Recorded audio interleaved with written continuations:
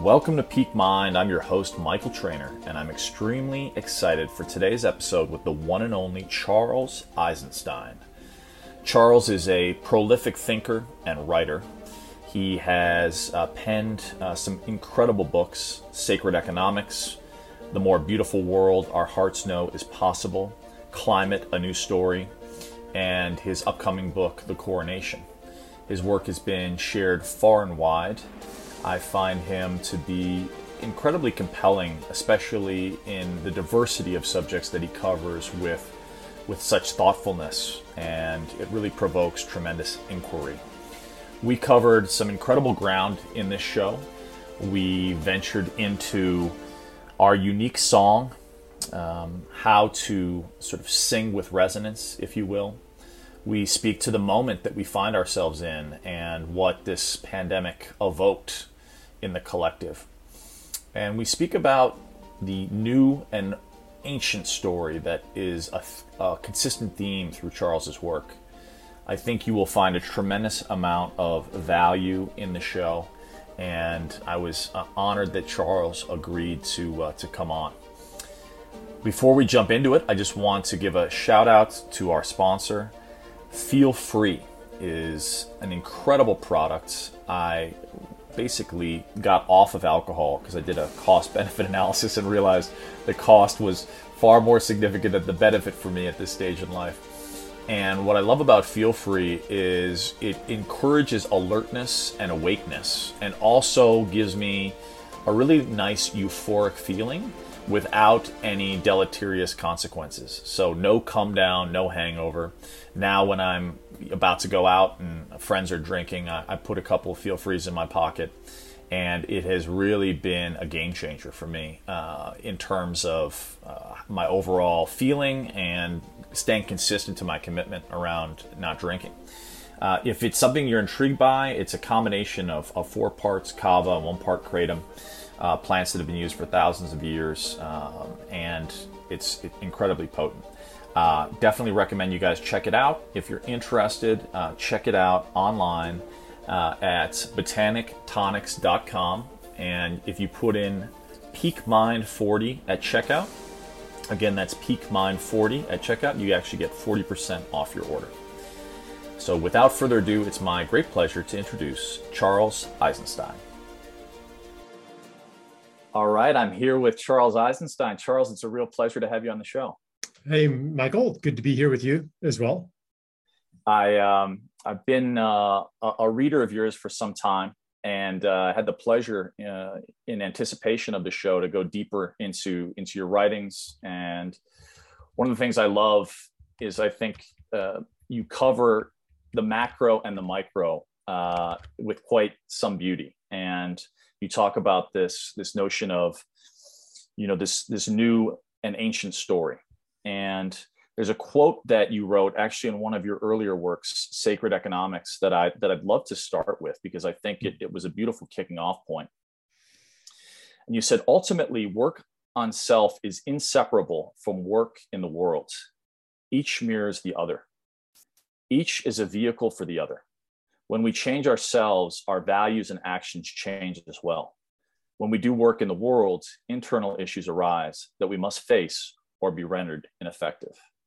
I'd love if you could just start with talking about that notion of how the work in the world, the work that we do as we move through this beautiful thing called life, how it aligns with the deep work we can do internally so as to be more effective as vessels or change agents in the world. And the preface would be, my background was actually as an activist in starting something called Global Citizen, which was a platform to alleviate extreme poverty, or to work towards diminishing the causation of at the time 1.125 billion people on the planet living on $1.25 or its equivalent.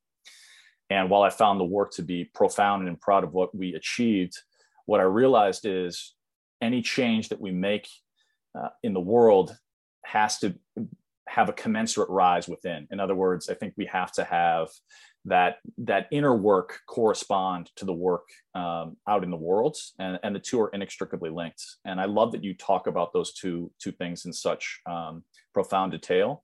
So can you share a little bit more about your perspective on the inner work as it pertains to the work in the world? Yeah, there's a lot of ways to look at it. What's coming to me right now is that that on the soul level, we've created our lives as means to develop ourselves, to develop our souls, to develop consciousness. And so that development cannot happen by trying to separate ourselves from the curriculum that we've arranged for this express purpose. So it's for me, like, a lot of my development has been about embracing life and affirming my place here and confronting feelings of alienation and apartness that, in some lineages might be considered a spiritual orientation. But for me, like that, for me, it's been a pitfall. And in fact, the very word spiritual encodes a pitfall as well, by delineating reality into two parts, one of which is material and lesser, and the other is spiritual and therefore more sacred. And that division itself is one of the things that we're confronting now in the development of the soul. And the way that we confront that is through what you might call the outer work of bringing sacredness to human affairs, to material relationships. So it's not to escape the world and enter the spiritual sacred realm, but it's to manifest the spiritual and sacred realm in the reality that we are in right now. It makes a ton of sense to me. As you were speaking, it evokes almost the archetype of the bodhisattva, and that notion. I lived in Sri Lanka for 2 years, and the prevailing view is that a monk kind of renounces the world to go off alone into a cave in the pursuit of enlightenment as an individual pursuit.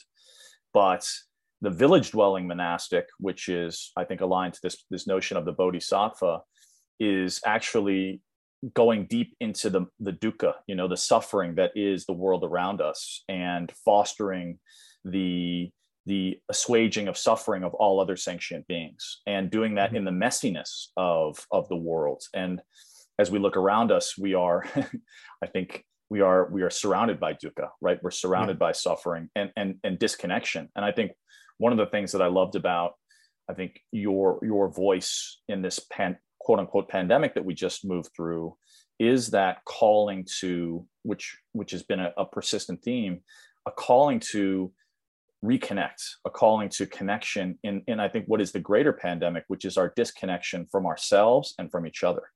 Yeah. So I don't want to be saying that some people are doing it wrong, that the monks who go out and meditate in monasteries and caves are doing it wrong. I think that there's that's what they've set up for themselves. There is certain work that needs to be done in seclusion, and there's a certain phase of your life where you might be more oriented toward that. And then there's other phases that require you to be in the mess, in the thick of things. And some people are destined in this lifetime to do one or the other, but most of us actually go through cycles. And a lot of cultures would recognize this. It would be accepted maybe for you to go on a walkabout, or to go to the monastery for a year or for a week even, if that was what your soul was calling for. There was room culturally and socially for that, which we don't really have in our society. So if you're going through a phase that involves something that doesn't make you economically productive, then it can be pretty hard to listen to that voice. Yeah, I really resonate with that.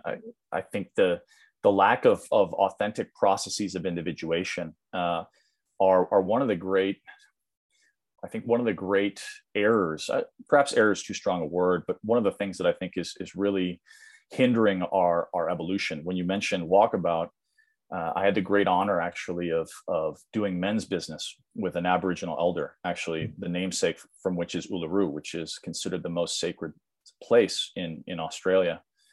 And it was if you'll indulge me, it was a really beautiful experience because I didn't know it was coming. And it was when I was building Global Citizen and got called out to direct a film of youth from Sydney coming together with youth from Uluru.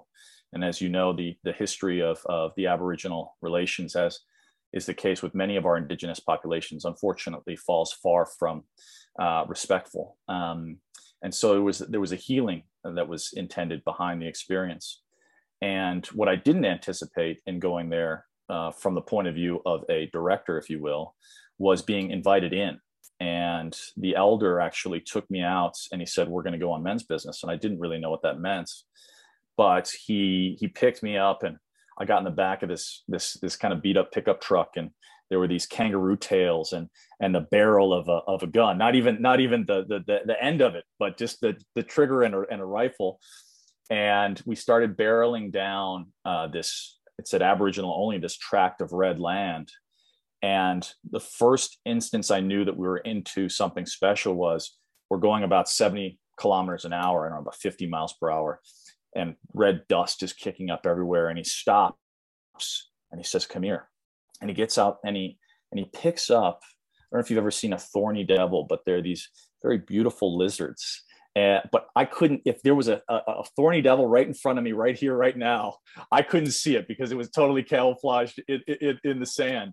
Yet this man was so attuned to the landscape that he was able to sort of detect its presence as we were moving through time and space.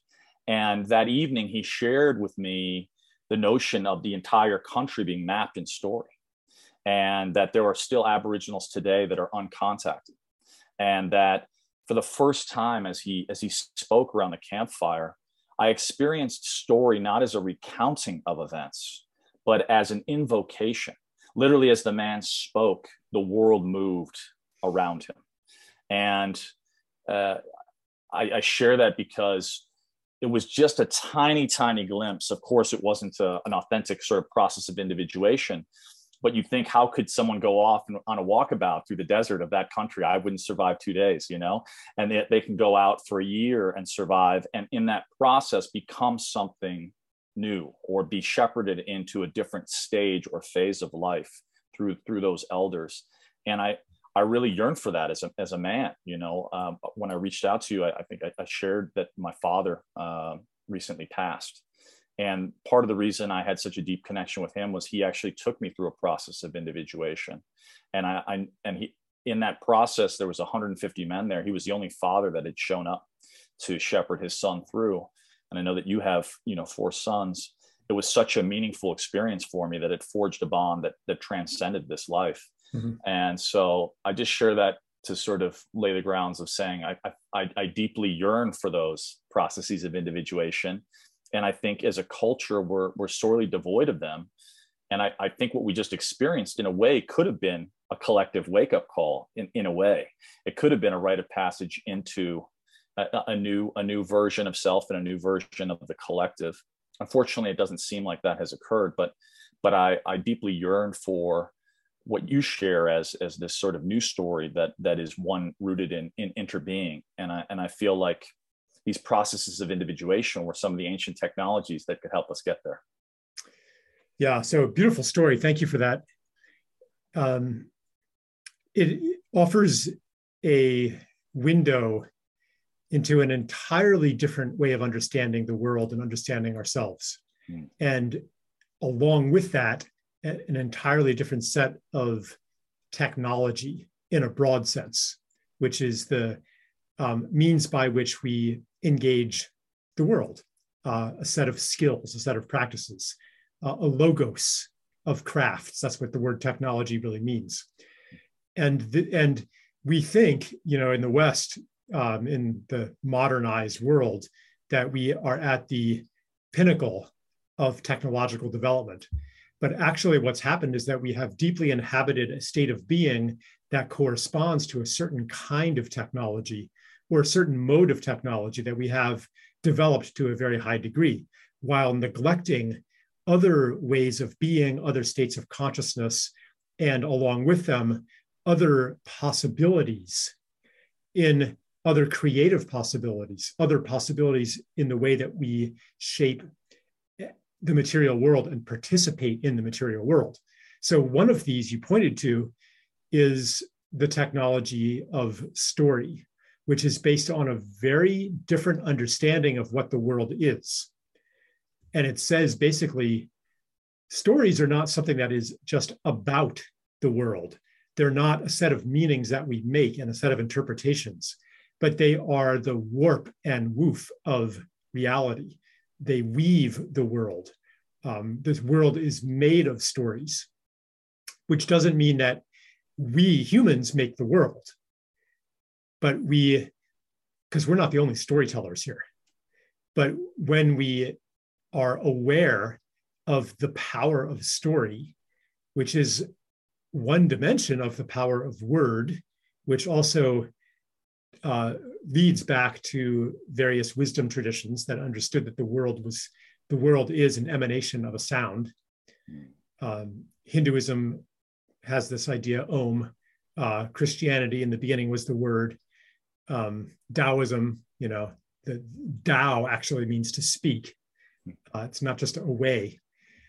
So anyway, this generative power of story that is not the sole province of human beings, but enables levels of creativity that do not depend on our ability to dominate, our ability to exercise force on the world through making lots of miniature explosions called an internal combustion engine, for example, and expanding little packets of gas to push things. Okay, like that is what most of our technology is based on. Yeah, pushing things around, gases, electrons, masses, and so forth, which is necessary when you are oblivious to the way that narrative and myth and story interweave into the process of change. So when you have that awareness, and the Aboriginal cultures of Australia especially had that awareness, but we're certainly not alone among the indigenous, but also our own inner traditions too.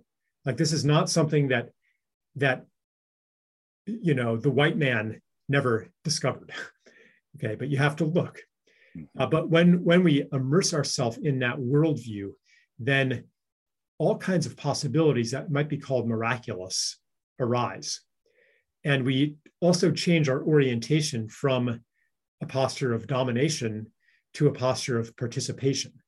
Because, as I said, we're not actually the originators of our stories, but we are the tellers of stories and we are the discoverers of stories. And we are the receivers of stories. Stories are given to us in many forms. One would be the story that you can tell about your life. Like that is, you have your experiences, you make your choices, and as a result, you are given a story. And sometimes it is a story that is not to be told. Sometimes it is to be told. And then you can also receive stories through, the creative process, where if you really tune in, you have a sense of this is part of the story, but that's not part of the story. Like the story has a beingness outside of yourself, very similar to what Michelangelo said, like his job was. It was to uncover the statue that's already inside the block. Yes. So how does he begin? He looks at the block. He meditates on the block until he sees what it wants to be. So yes. That is also a technology of the storyteller, where we are uncovering and thereby co-creating the reality that corresponds to that story. And there are maybe many stories that offer themselves. We have a choice which story we subscribe to. So you mentioned one of them that I work with is the story of interbeing, which tells us that who we are is not a separate self, but a relational being. And that, so through the pandemic, which I've been calling now pandemania, we were offered an opportunity to, for one thing, really see clearly the story that we had been in, because it was a bit murky. The last 2 or 3 years have made very plain just how pervasive the fear is, the death phobia, the mentality of control, the idea that our ascendance, our salvation will come through more and more minutely controlling everything, our bodies, the microbial world, the movements of human beings, the speech of human beings. This was like everything was justified in order to control a virus. And this is, my point here is that this is not a new idea, that progress equals increased ability to control the world. So we're being shown, we were shown that, and therefore asked, do you want that? And also shown what we sacrifice in order to have that. Yes. Which was, hugs, handshakes, singing together, civil liberties, gathering, seeing each other's faces, breathing together. So that was the choice. And I'm actually not, I don't think that, I think that this choice is still available to us. We're still in the process of the initiatory ordeal that COVID has occasioned. I think that initiatory ordeal, if you will, to stay on theme, is something profound, because as we talked about earlier a little bit, at the rites of passage or the hero's journey, the archetype is there's always a descendance before the ultimate transcendence. And one could argue that we went through this collective descent together. I think, what could not be denied, and as you talk about interbeing, it reminds me, I don't know if you've read the Huayan Buddhist text, The Jewel Net of Indra, but it basically talks about this notion of interbeing, which is, I think, it's impossible really to deny. And when one person's breath on one side of the world, taking all the politics, away, when one person's breath on one side of the world can impact the life of literally every other person on the planet, we cannot deny our inherent interdependence, right? The fallacy of individuality that a lot of us kind of premise our life around, I think is shown to be, at least in my view, kind of a false myth. And it really, I think, provides us with an opportunity to delve deeper into that notion of what story do we want to live into. And, that notion of control from a deeply personal point of view, I was jumped by a gang when I was very young. It was my first experience abroad. And I developed an obsessive compulsive personality, which was basically a desire for control in a very uncertain world, right? My way of dealing with the inherent anxiety of fear of other people and fear of travel, which are now my two probably favorite things in the world, was I developed a neuroses, right? And so, sort of commensurate with a lot of what happened in the sort of pandemic, I tried to control everything. Every time I would leave the house, I would check the doorknob or make sure the stove is off. All of these kind of neurotic behaviors to sort of bring a false sense of control and security in this inherently insecure world. And what was the doctor's protocol? Well, take these drugs and you'll deal with that for the rest of your life. Well, instead, I did the opposite. I sort of said, well, if my challenge is fear, well, how have other cultures handled this? And other cultures had a different narrative. They had a different story they lived out of. When someone experienced anxiety, the way they would assuage that is through ritual. They had sort of a socio-cultural context in which one could be held.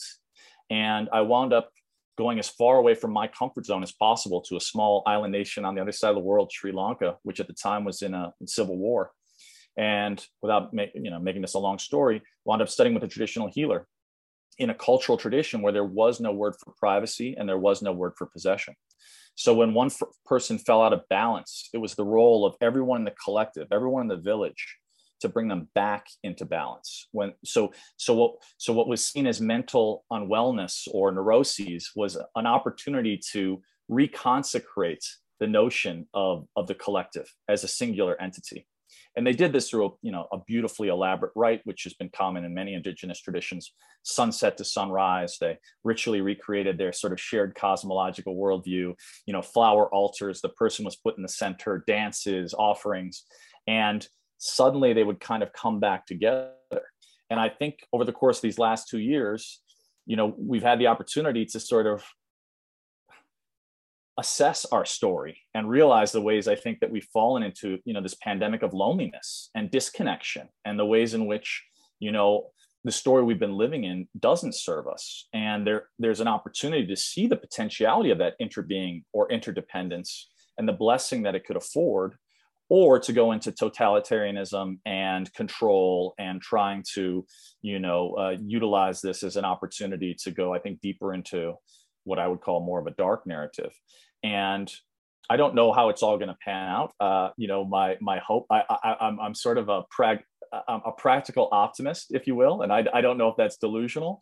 My hope is, as you said, we're still in this initiatory process, and there may be an awakening that comes.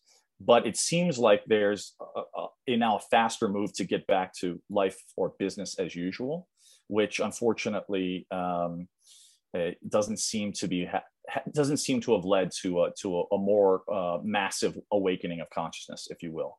But I do think as we move away from this fear into a greater sense of connectivity and connective potentiality, I think there's a tremendous healing that is possible. And my hope is that in that tension, there's an awakening. Right? As I was preparing for this interview, I listened to your conversation with Brian Swim, who's a thinker that I love. And I did a permaculture workshop with him. And in a time which is kind of a dark night of the soul for me, he shared his story of how the dynamic tension in the universe actually is essential for that rebirthing process, right? The way that the Earth is positioned in the solar system is within a unique band of gravitational pull that has allowed life as we know it to flourish, right? That in a microcosmic level, sort of the hawk and the rabbit have each evolved to be what they are in terms of their traits because of sort of the dynamic tension of that predator-prey relationship. And while it's not totally analogous to what we're talking about, I do wonder to what degree, as we go through these more intense awakening opportunities, these more intense sort of existentially, challenging events, can they foment a rebirth or an awakening in consciousness, or is it just another opportunity to delve deeper into, this individuality, this control, this sort of neuroses that I think is prevalent in our culture? So we had that in the pandemic itself was mostly about that. We have decades of growing insecurity, growing anxiety, growing alienation, disaffection, chronic disease. Like people are getting less and less healthy, less and less happy for a couple generations. That's a real pandemic. Yeah, that's the real pandemic. And we don't know what to do about that. And that unknowing is so uncomfortable that when a virus comes along, we welcome that. The authorities as well as the population, because here's something that we can control. And the suggestion unconsciously is if we can only control this, we will be restored to health and happiness. Well, okay, that's a mind form that replicates itself sometimes in the dissident community.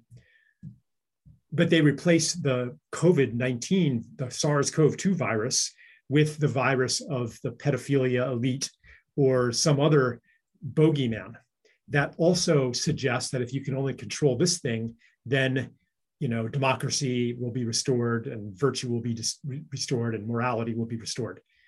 So it's the same basic mindset. And that's okay, because what happens is eventually that one isn't going to work either. And you'll be put back into uncertainty. And at some point, you just release yourself into that. And you go through the dark night of the soul and you really let go. Because these replacement narratives are just this old narrative in a disguised form. And so their failure, maybe it takes a few failures, that is what really creates the emptiness.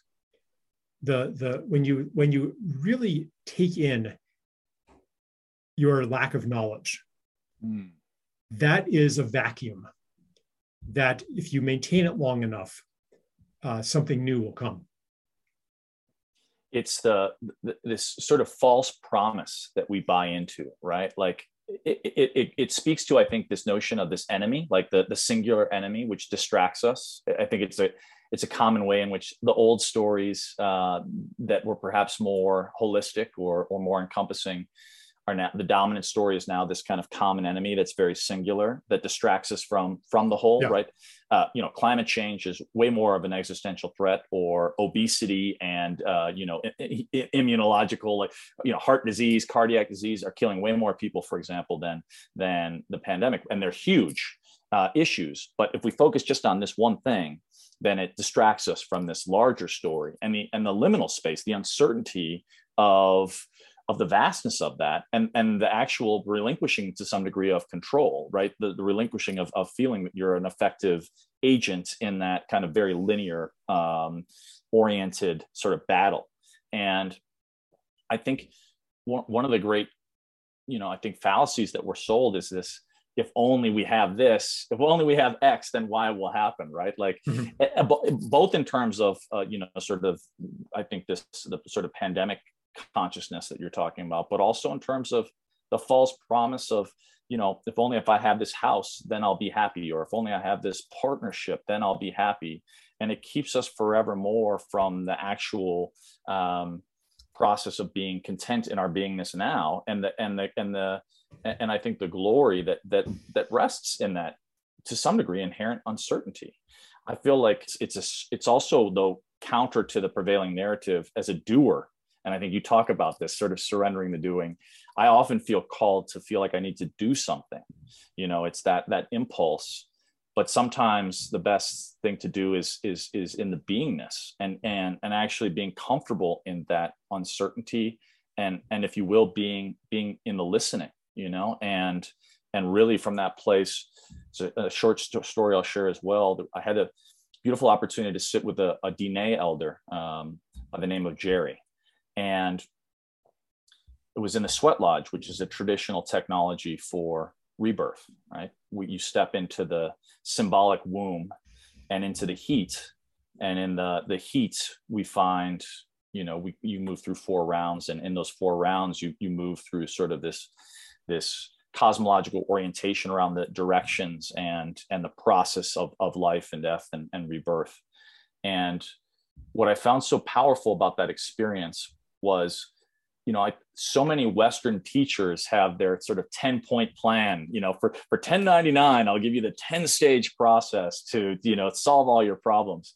And in sitting in this sweat with this roadman, Jerry, he was he stepped into such a simplicity and such a deeply held, you could tell he was holding the space for all of us, but his way of being was so simple.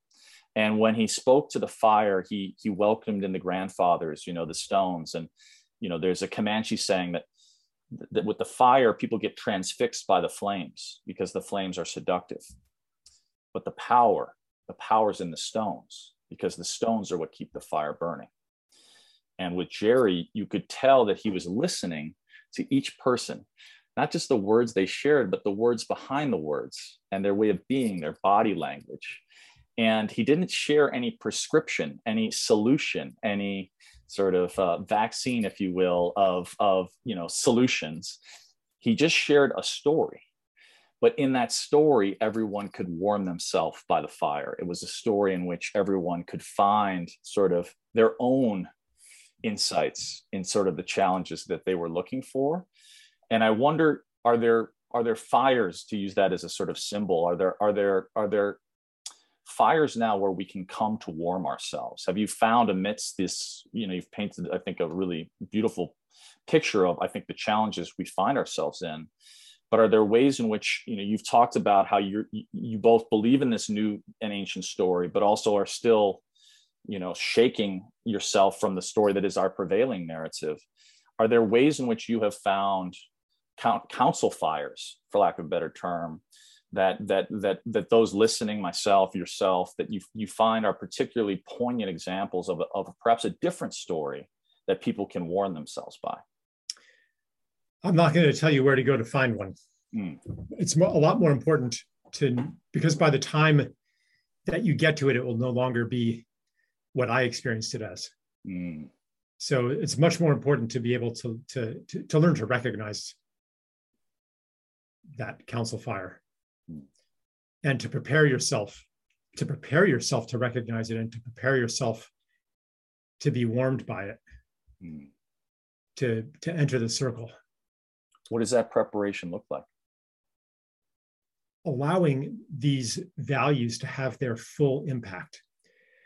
To do that, and this will also take you to the campfire, to the fire circle, you have to fully appreciate and be present to the sacredness and preciousness of, well, each moment, but really I wanted to say our loved ones, our interactions with each other, like with each human being and with all living beings, and of every moment and every experience. Because when we're oblivious to those things, it's like then we don't really know how precious they are. A lot of people have this experience when they're with a dying loved one, and it's like, oh, I never appreciated them while they were here. If only I could have one more conversation. If only I was more present when I was just so wrapped up in my own thing, if only I had taken the time to be with this person when I had the chance. That realization points us, like that regret is a very, very powerful medicine, because it realigns us with what's precious and asks us to incorporate the truth of the preciousness going forward. And so as we do that, then we make better decisions, and we are more attuned, intuitively, more attuned, more oriented toward situations that contribute to the preciousness. We're more oriented to the sacred when we receive with gratitude experiences that are sacred. So I guess what I'm saying is, like, there's a kind of grace that puts you at that fire circle at the right moment of your life, when you are ready for that, when you have done enough letting go, when you have felt enough gratitude, when you have felt enough regret, when you have taken a new step into being fully alive, then these opportunities come. So it's not so much about here's where to find them. Yeah, so that's a very, very long answer, but thank you for indulging it. No, thank you for sharing. I guess the piece that I would love to hear is the heart-oriented piece around maybe your personal experience, because you had shared about personal loss and also kind of preciousness. And I absolutely agree with you. In a way, it comes to you, right? I think we're oftentimes, we get lost in in the doingness and in trying to find it and thinking it has to be looked in this prescriptive way. But the medicine unfolds before us if we choose to see it that way. And I think it's powerful what you shared in regards to regrets, and actually regrets being clarified. The number one regret of the dying, they say, is that they didn't take a stab at living their life in accordance with their own virtues and values, and I think that, like you said, that death can be a profound impetus for living. And unfortunately, culturally, we don't have a very good relationship with death. We kind of push it in a corner, as we do our elderly, which I think is a real tragedy.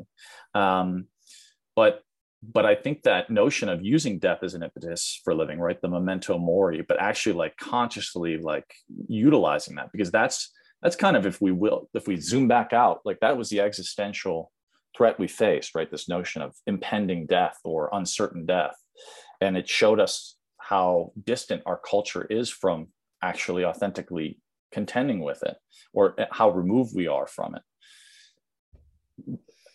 How personally, because a lot of this is intellectual, I guess what's coming up for me, and I don't know if this is a tangible question that really makes sense, is, I know that you have obviously these profound insights. And what I love is that they go from the deepest micro of viruses and bacteria to the greatest macro of the cosmos and how it works.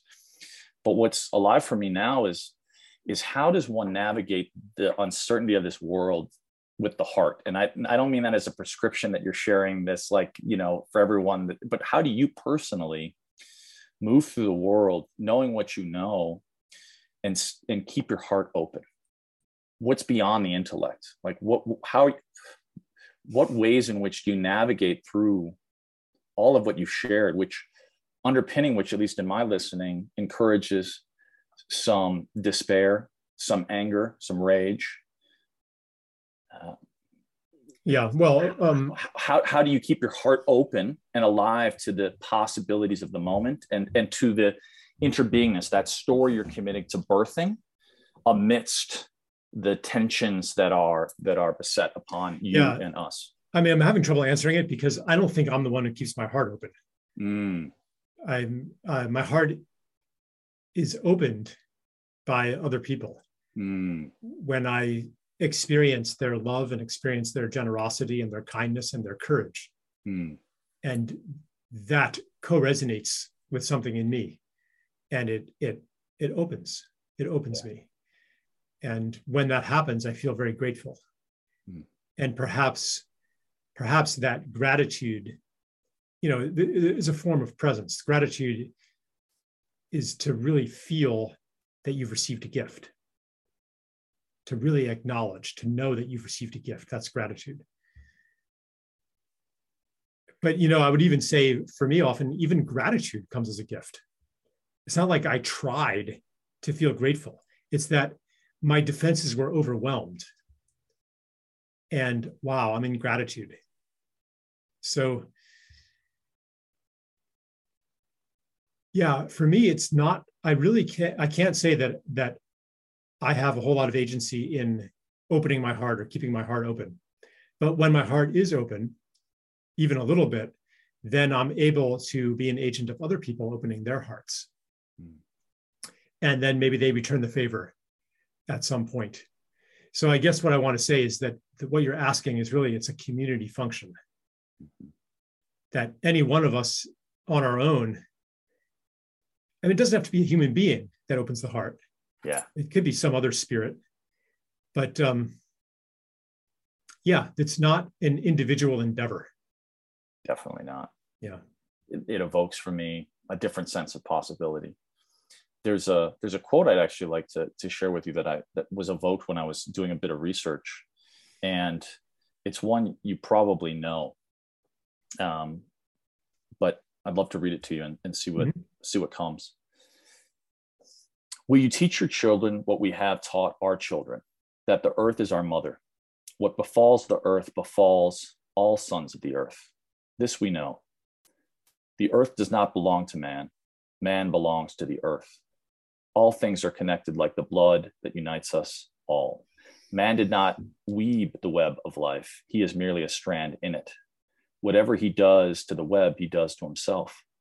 One thing we know, our God is also your God. The earth is precious to him, and to harm the earth is to heap contempt on its creator. Chief Seattle. Right. Yeah. I'd love your perspective on those words as it relates to your notion of interbeing. What we do to the earth, we do to ourselves. That's the key message there. But what we do to ourselves is not always so easy to discern. What we put out there, when it comes back to us, it takes a different form. And so what I mean by that, like in environmental discourse, there's a lot of talk of we're going to go extinct if we keep damaging the earth. And it seems rational, right? Like if we destroy the ecological basis of life, then we're going to die too, because we're part of life. But in fact, so for one thing, we've been killing life on Earth and destroying the living fabric of this planet for a long time. The ecologist, naturalist J.B. McKinnon speaks of a 10% world that we live in right now. Pretty much we've wiped out 90% of whether it's the virgin forests, the wetlands, the whales, the elephants, the birds. If you read 17th century, 18th century accounts of explorers, like when James Cook discovered, quote unquote, New Zealand, the noise of the birds, even when they were anchored a quarter mile offshore, was deafening. Wow. Like that, like you could go fishing by simply like putting a bare hook in the water and you'd catch a fish instantly. Yeah. Like this world was just so alive. So if we were going to die as a result of extinguishing other life, it would have happened already. But we don't have a 10% human world in terms of our numbers. We have a 10x human world in terms of our numbers. So the damage that we are doing to ourselves is not necessarily of the same kind as the damage we're doing to the world. But what Chief Seattle is saying is absolutely true on a more subtle level, which is when we kill the rest of life, when we create conditions that life cannot thrive, something in us dies. And the obsession with consumption, with money, with control, all of these things are a reflection of our poverty, of our not being fully alive. When we meet somebody who's more fully alive, like maybe that Aboriginal guy, who's so alive that he can discern a camouflaged lizard as he's driving 70 kilometers an hour, like then it speaks to you of a possibility. It awakens a possibility. I want to be that alive too. Yes. And to become that alive, you have to honor life. How could it be otherwise? If you honor life, then it comes back to you and you become more alive. So we could continue as a species to destroy the planet. And it will not necessarily mean that we go extinct, but it will mean that we'll become more and more like zombies. We'll become more and more empty. We'll become more and more dead. Life will become more and more of a burden. We'll need more and more chemical stimulation to even function. And that path has no endpoint. We can go deeper and deeper and deeper into hell if we so choose. The turnaround comes when we begin to honor life. And then we become more alive. Can you talk about that? Because this, I feel like, is the crux of the more beautiful world our hearts know is possible. Like, I'd love to taste that. Like, it feels like that is the harmonic, that is the connective potential, that is the awakening that happens, like you said, with that Aboriginal elder. The Howard Thurman quote, "Don't ask what the world needs, ask what make you come alive," because what the world needs is for people to come alive. And I feel like that notion of what brings about your vitality is a key antidote to what ills us. And what brings about your vitality is not unrelated to what the world needs. No, but you don't do it because the world needs that. Yes. So, I'm building like a little kind of outdoor shrine right now in our backyard. Yeah. For my wife to do her ceremonies and stuff. And it's not that I'm building it because I see a need for it. It's that I take in all of the needs that are out there and all of the potentialities and the pain and the possibility. I take that in, I digest it. And that digestion process gives birth in me an impulse and an attraction to something, and a feeling of excitement and aliveness at the thought of doing that. So then I follow that. It may be that my rational mind can easily justify that choice. Like maybe I take in, all of the information about tree death in New England and, biodiversity loss and so forth, and that births in me a desire to go plant trees.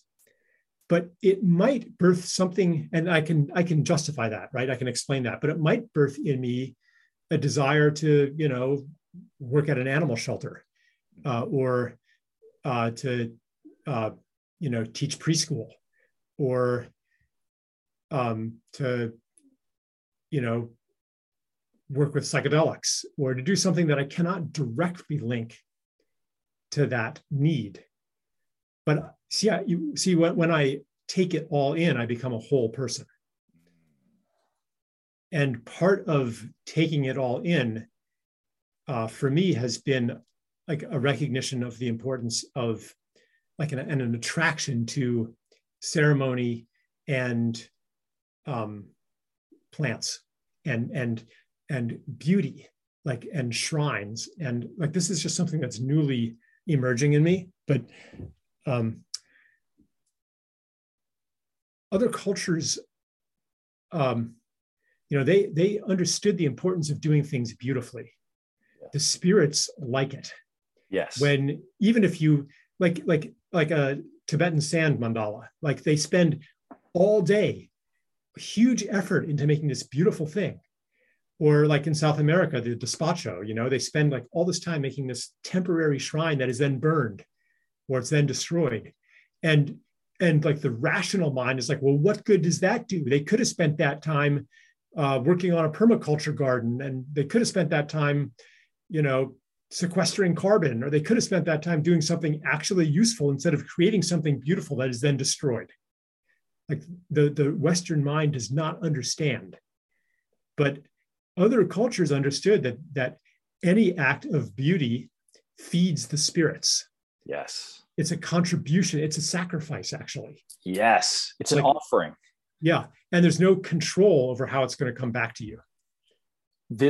I love that it reminds me, the first thing that was evoked was the notion of the samurai. I think in Western culture, we romanticize the samurai as this sort of warrior, which of course they were, but more also they were about the commitment to being fully present and being in the beauty of the moment, right? Like if I'm doing calligraphy, I'm fully present to the stroke of that brush.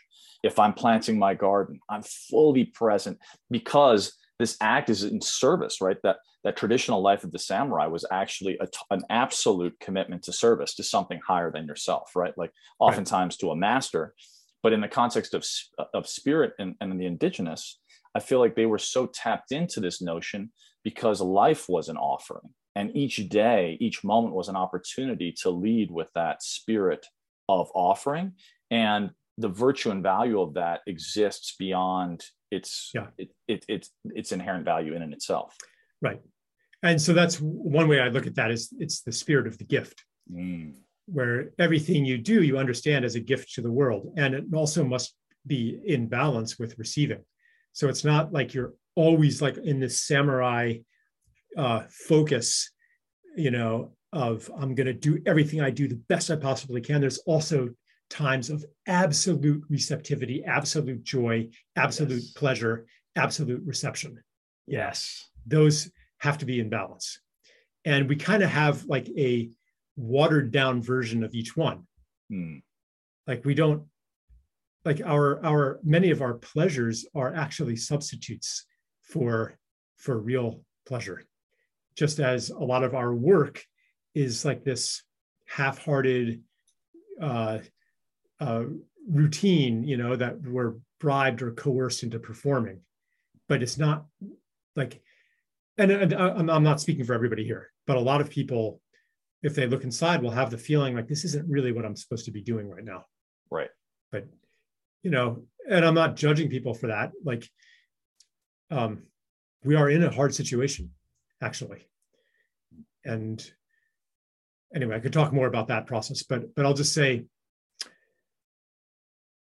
it is powerful just to acknowledge the yearning to use your gifts, your talents, your abilities in as beautiful a way as possible, to do things that are beautiful in their own right, beyond any practical necessity, like to do it really, really well. Yes. Know that this is the best I could have done. Like we often don't have time for that, and you won't get paid for that. Yeah. And like there's not a lot of support, but in a way, that's always been true. Like every time that you do something as best you can, as beautifully as you can, you're always making a new claim on reality. You're always unfolding a new dimension of yourself, because you're moving beyond the ordinary and the established. You're moving in away from the mundane into the sacred. Right. Insofar as like what reminds me of is the beauty of a song, right? Like music has such a powerful, potent medicine when sung. You mentioned ceremony. I don't necessarily know that you meant in the context of a medicine ceremony, but you can truly tell the difference in a medicine ceremony between someone who's singing because they want you to see them, right, and someone who's singing because they want to lift the collective, right, and so much music has such a powerful potential, but on measure, if you were looking at it through the eyes of kind of our Western society, it's kind of a commercial enterprise. Oh, they sold X, Y, or Z records. But actually, music in itself, the song has such a powerful potential to unite when it's presented as an offering. Well, and the other thing about music, a song is more powerful when it's actually being sung to you. Yes. Rather than just being performed. Yes. Because it's the music then becomes a relationship. Yes. And it becomes a real offering. So that's why recorded music for me is unsatisfying. It's like eating like sugar, with no nourishment underneath it. Yeah. It maybe takes the edge off the craving, but it leaves me even hungrier. Yes. And this is an example of what I was talking about, like the substitute pleasures, like the half aliveness, like the things that we have in such super abundance don't actually meet us. They don't, even if we're open to receiving, like there's just not that much there when you listen to, the recording of Hotel California or whatever song it is. I was just listening to something today, and at the end they have the audience cheering, like everybody's, wah, like they're at a rock concert, it's recorded live. And it's actually the recorded music is lying to you. You're kind of supposed to pretend that you're there too, but in fact, you're not there. You're not in relation to musicians. They are not singing to you. You are not at a festival. You are not at a concert. You're sitting in the dentist's chair is actually where you are. Yep. And being distracted by this pretense, or maybe like it's just like this constant, like this constant temptation and to be not present. That's when we're so inundated with entertainment and distractions. Like you go to fill up your gas tank and there's an advertisement on the gas pump, like a video commercial plays, like everywhere. That is all seeking to colonize the only territory that we really have that's truly our own, which is our attention. So this is, and I don't want to like sound negative about this. I'm simply naming where we are so that we can reclaim what is lost. It is a battle for attention. There's no question about it. And there's so many, if you think about signal and noise, there's so much noise in the world. And the question, I think, is how do we find our signal? How do we find that resonant, that song that truly resonates? Like one of the things I'm deeply curious about is what is the song that wants to emerge in the space between two people? right? Like, how can we be in the listening around what that is? To me, that would revolutionize the notion of relationship, right? Instead of me approaching you and saying, oh, I think transactionally, this is what I want to happen. This is what I want to get out of this. It's rather, how can I be in an offering to what wants to emerge in this space? A really good DJ will do that, actually. Like they can use recorded music as an instrument in itself, and they'll read the audience, and they'll know what to play next. And maybe they'll even add some things in, and a band can do that too. If they might depart from their playlist if they're really in tune with the audience. That's what we're craving. We're craving to be back in relationship and not just to be consumers. That's exactly right.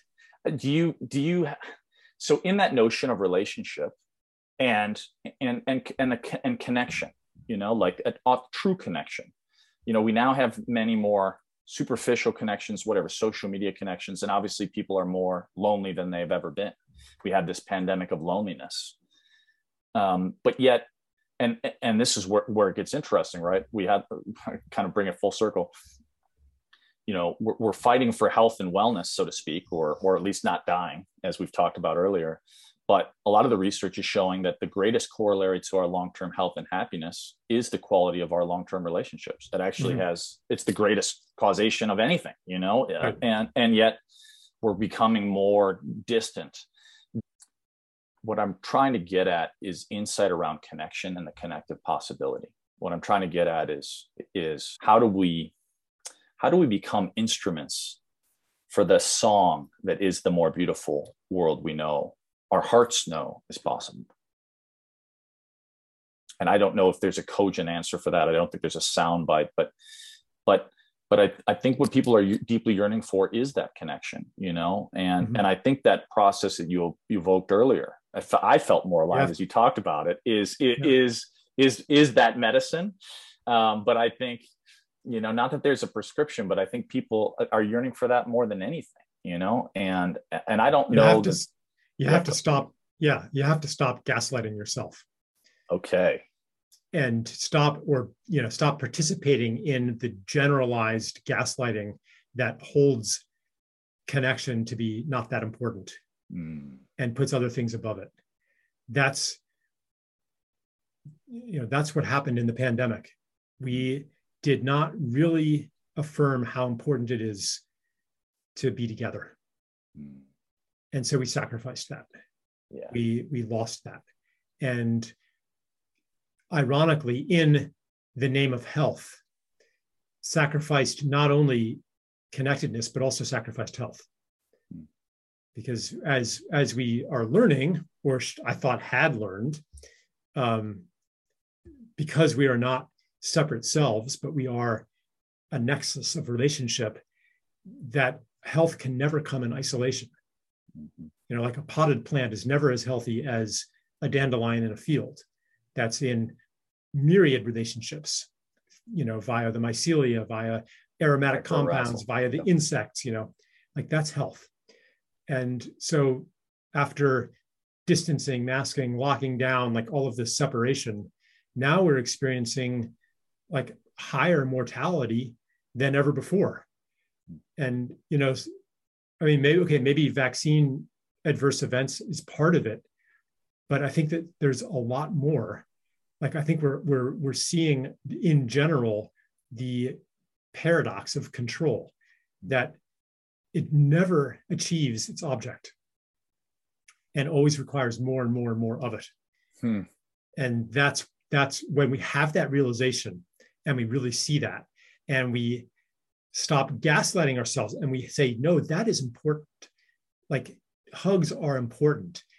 Singing together is important. Dancing together is important. Fuck yes. Festivals are important.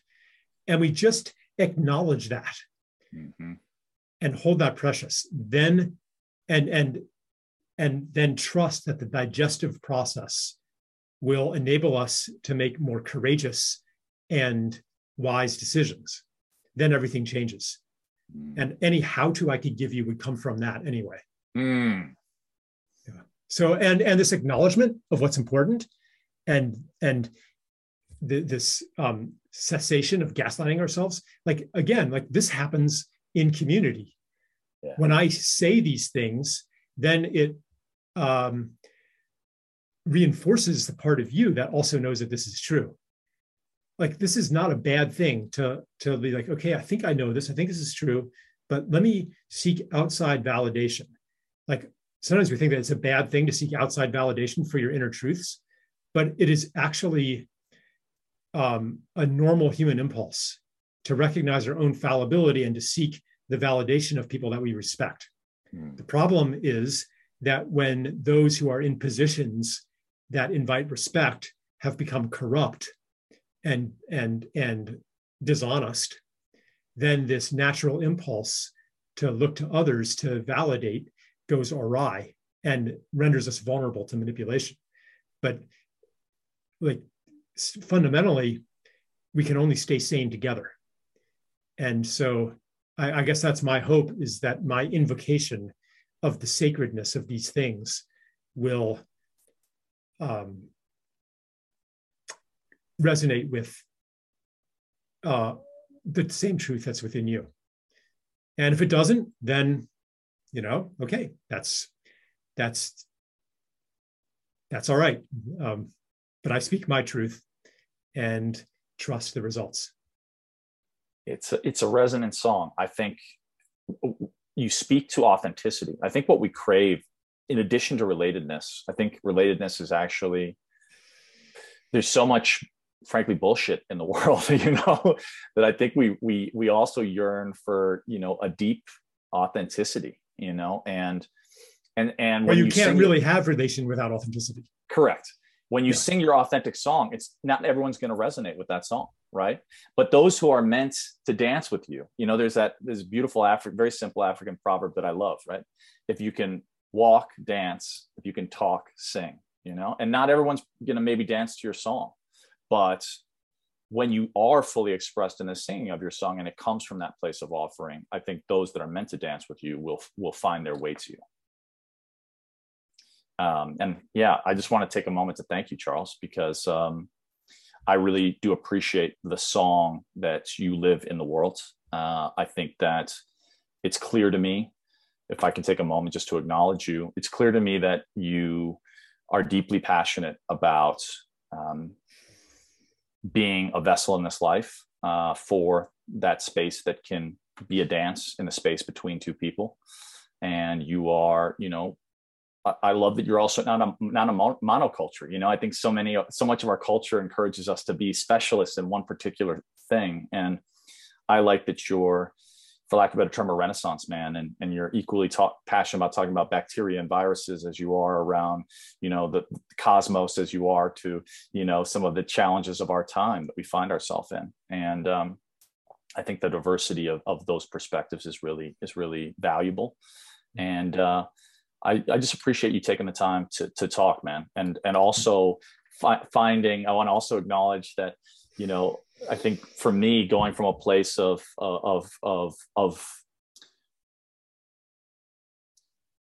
trying to find resonance in the intellect and then dropping into the heart, how much more valuable it is when we come from a place, we surrender into the listening and let what wants to emerge. Mm-hmm. Well, thank you, Michael. It's very kind. Yeah. And where can people find you and your work? Well, I'd rather they don't show up at my house unannounced. Yeah. So. They might want to see that ceremonial space you created for your wife, but yeah, that's probably not on point. Yeah, but I write on Substack. You can just, if you Google my name, you'll find me. CharlesEisenstein.org. Yeah. Charles, that's my website. Yeah. Yeah, exactly. Well, thank you for your time, Charles. Really appreciate it. Yep. Thanks, Michael. And there you have it. I hope you enjoyed this episode with Charles Eisenstein. I know that I did. Please go check out his Substack, his website, charleseisenstein.org. He's got incredible writings on there, and he can go deep down the rabbit hole as I did.